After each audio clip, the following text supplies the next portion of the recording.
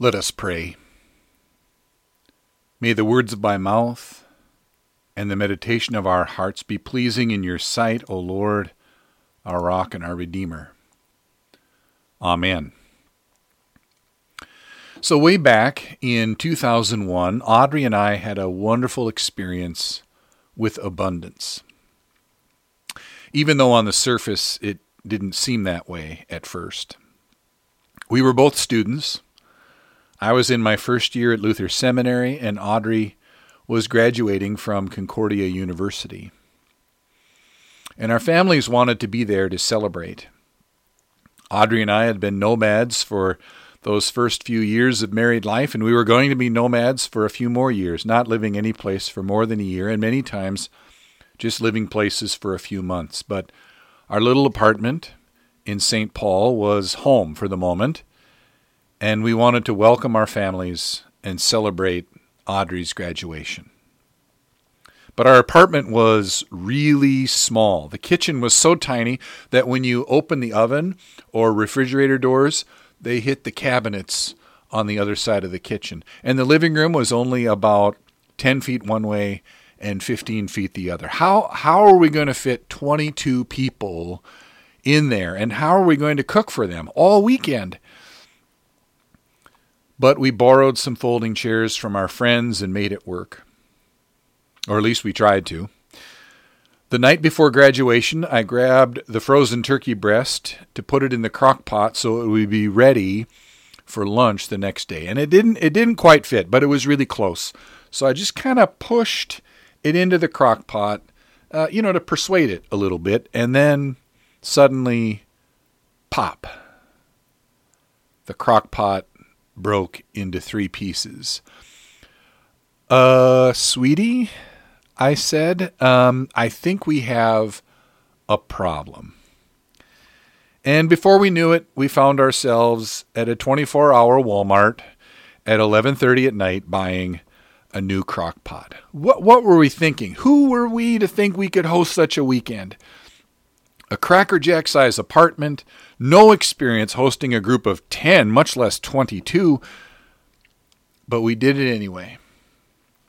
All weekend long, we hosted anyway, and it was one of the most memorable parties, most memorable weekends I've ever been a part of. A chance to celebrate Audrey's accomplishment of graduating college in 4 years despite attending 3 different schools in 3 different states. A chance to host our whole family, including Audrey's dad and her grandparents, all of whom have since died. I'll never forget that weekend and the rich treasure of abundance that was ours, if even for just a fleeting moment, because we were willing to offer our meager gifts, our meager space, to host a simple weekend of food and fellowship. And God transformed it into an amazing experience of abundance. Today, we hear a story from Matthew's Gospel of an unbelievably impossible feast too. Listen as I read those words from Matthew chapter 14. Now when Jesus heard this, he withdrew from there in a boat to a deserted place by himself. But when the crowds heard it, they followed him on foot from the towns. When he went ashore, he saw a great crowd, and he had compassion on them and cured their sick. When it was evening, the disciples came to him and said, "This is a deserted place, and the hour is now late. Send the crowds away, so they may go into the village and buy food for themselves." Jesus said to them, "They need not go away. You give them something to eat." They replied, "We have nothing here but 5 loaves and 2 fish." And he said, "Bring them here to me." Then he ordered the crowds to sit down on the grass. Taking the 5 loaves and the 2 fish, he looked up to heaven and blessed and broke the loaves and gave them to the disciples, and the disciples gave them to the crowds, And all ate and were filled. And they took up what was left over of the broken pieces, 12 baskets full. And those who ate were about 5,000 men, besides women and children. Word of God, word of life. Thanks be to God. What are we going to do, Jesus? I can just hear the panic in the disciples' voices. Before them was a crowd of 5,000 men, plus women and children. They had gathered when they heard Jesus was around. And Matthew tells us he's been curing their sick all afternoon. Now it was evening, and the disciples reasoned that the crowd would be getting hungry. And they didn't want to try to figure out how to feed such a crowd. Jesus, they said, send them away so they can go into town and get their own food. Oh, that's okay, said Jesus. They don't need to go away. You feed them. Us? But we don't have any food. Well, we've got 5 loaves and 2 fish, but that won't feed the crowd. Bring them here, Jesus said. And he blessed the food. He gave it to the disciples. He told them to get to work passing it out already. And they did.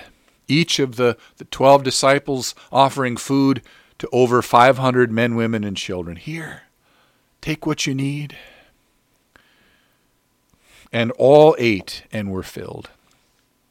No doubt it was a lot of work passing out all that food, then cleaning up after them. No doubt it took a lot of trust on the part of the disciples to give up their own supper and offer it to a hungry crowd, but they did.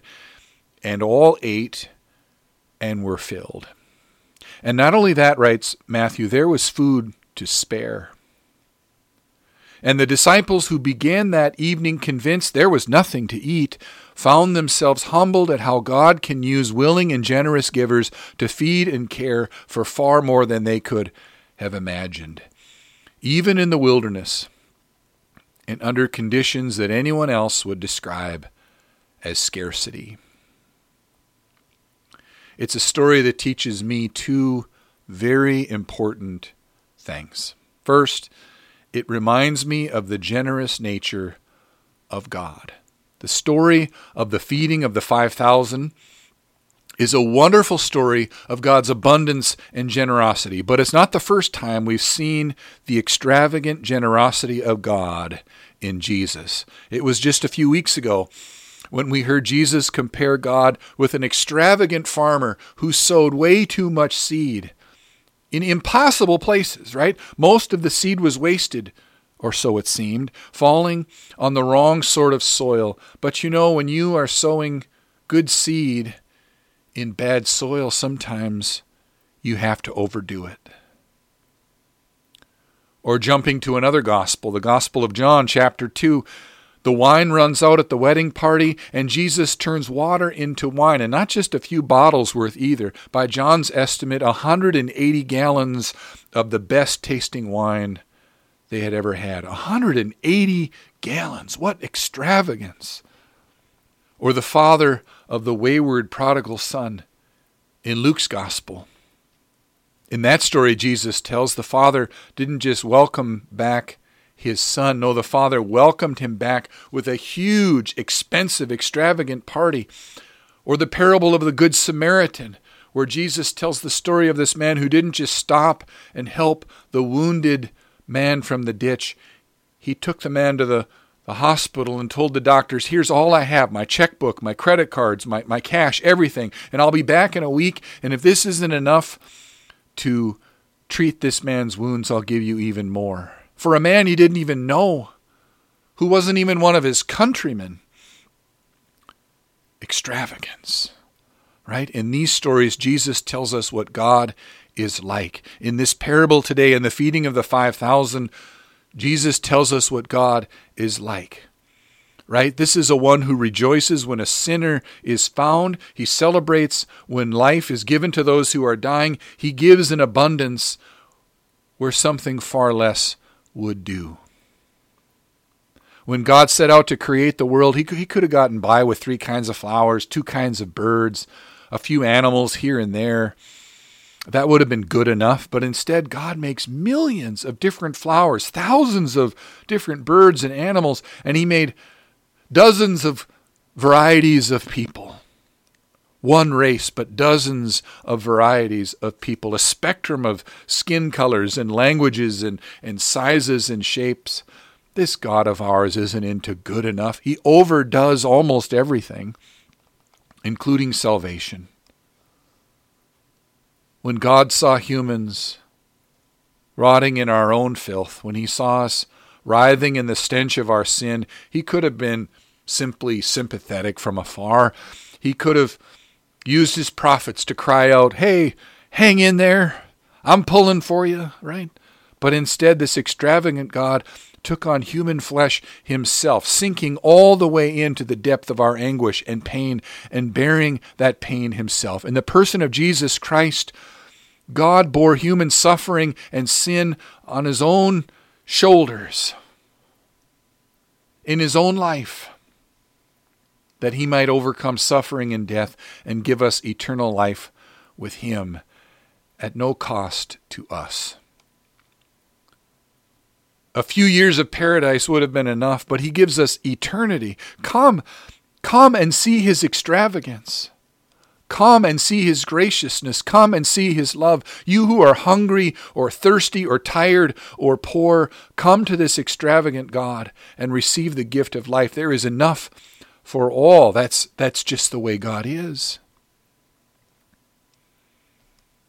This story of Jesus feeding the 5,000 reminds me that this God of ours is never content with good enough. He gives us an abundance of gifts every day.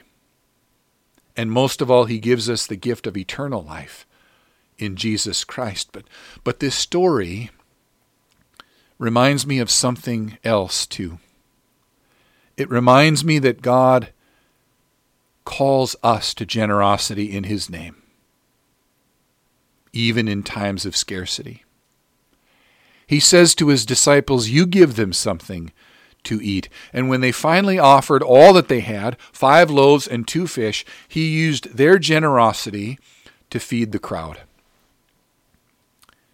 Each of us has been given incredible gifts, skills, talents, time, treasure, ability, love, and more. And we may think that they are meager and don't amount to much of anything. But God calls us to share what we've been given in the same extravagant way with those around us. God gives extravagantly to his creation, and he often uses us as vehicles for that generosity. We give extravagantly to our families with love and time and energy. We love our spouses in word and deed. We love our children and grandchildren with all we have. Our parents and grandparents too, right? We don't hold back anything in our homes. We give of our time and our treasure and our talents extravagantly. You take care of them, says God. And we might be tempted to respond, me? What could I give? I don't even know what I'm doing. All I can do is change diapers and read a few stories and teach my children right from wrong. All I can do is connect with my mom and dad with a conversation, or listen to them talk about their aches and pains and fears. All I can do is... But then God gets a hold of our basic work of service in our families and multiplies it again and again. We give extravagantly in our places of work. We are called to pour ourselves into our work while we're on the job. We work honestly, efficiently, faithfully, not withholding our talents or time or effort, but giving all we have to our employers during the time allotted for such work. But God, we protest. My job isn't even all that important. It's boring. I don't even do that much. But then God gets a hold of our daily work and uses it to make the world a more reliable and trustworthy place. We give ourselves to our neighbors, giving help when and where we can. But God, all I can do is shovel a little snow or bake a few cookies or say hello once again. All I can do is wear a mask when I go to the store. That's not much at all. And then we look at a world in need of racial justice and equity. We see a system broken and torn, and we say, what could I possibly do to make any sort of difference? All I have is ears to listen. All I have is a heart hungry for change. All I have is this meager voice to speak words of love to my brothers and sisters and to cry out humbly for change. But God multiplies that work too. And in our congregations as well. Could God really make a difference through us and a willingness to limit our attendance at in-person worship gatherings, to be part of a house church, even if it makes you uncomfortable, to embrace a worship life so different than what we've become used to? I've got nothing to offer. It won't make a difference anyway, we say to God. But God calls us to be faithful. God calls us to invite, to witness, to give generously of our time and treasure, and God multiplies that effort again and again and uses it to stir up faith in people around our communities and around the globe through our combined efforts as people of faith. The rest of the world panics in the face of scarcity. But not us, dear people of God, dear followers of Christ, not us. That is when we shine. We just give all we have and trust God to multiply it. And He does. When we give all we have, when every moment we live is lived in service to God and His creation, He multiplies that effort to feed and care for His creation.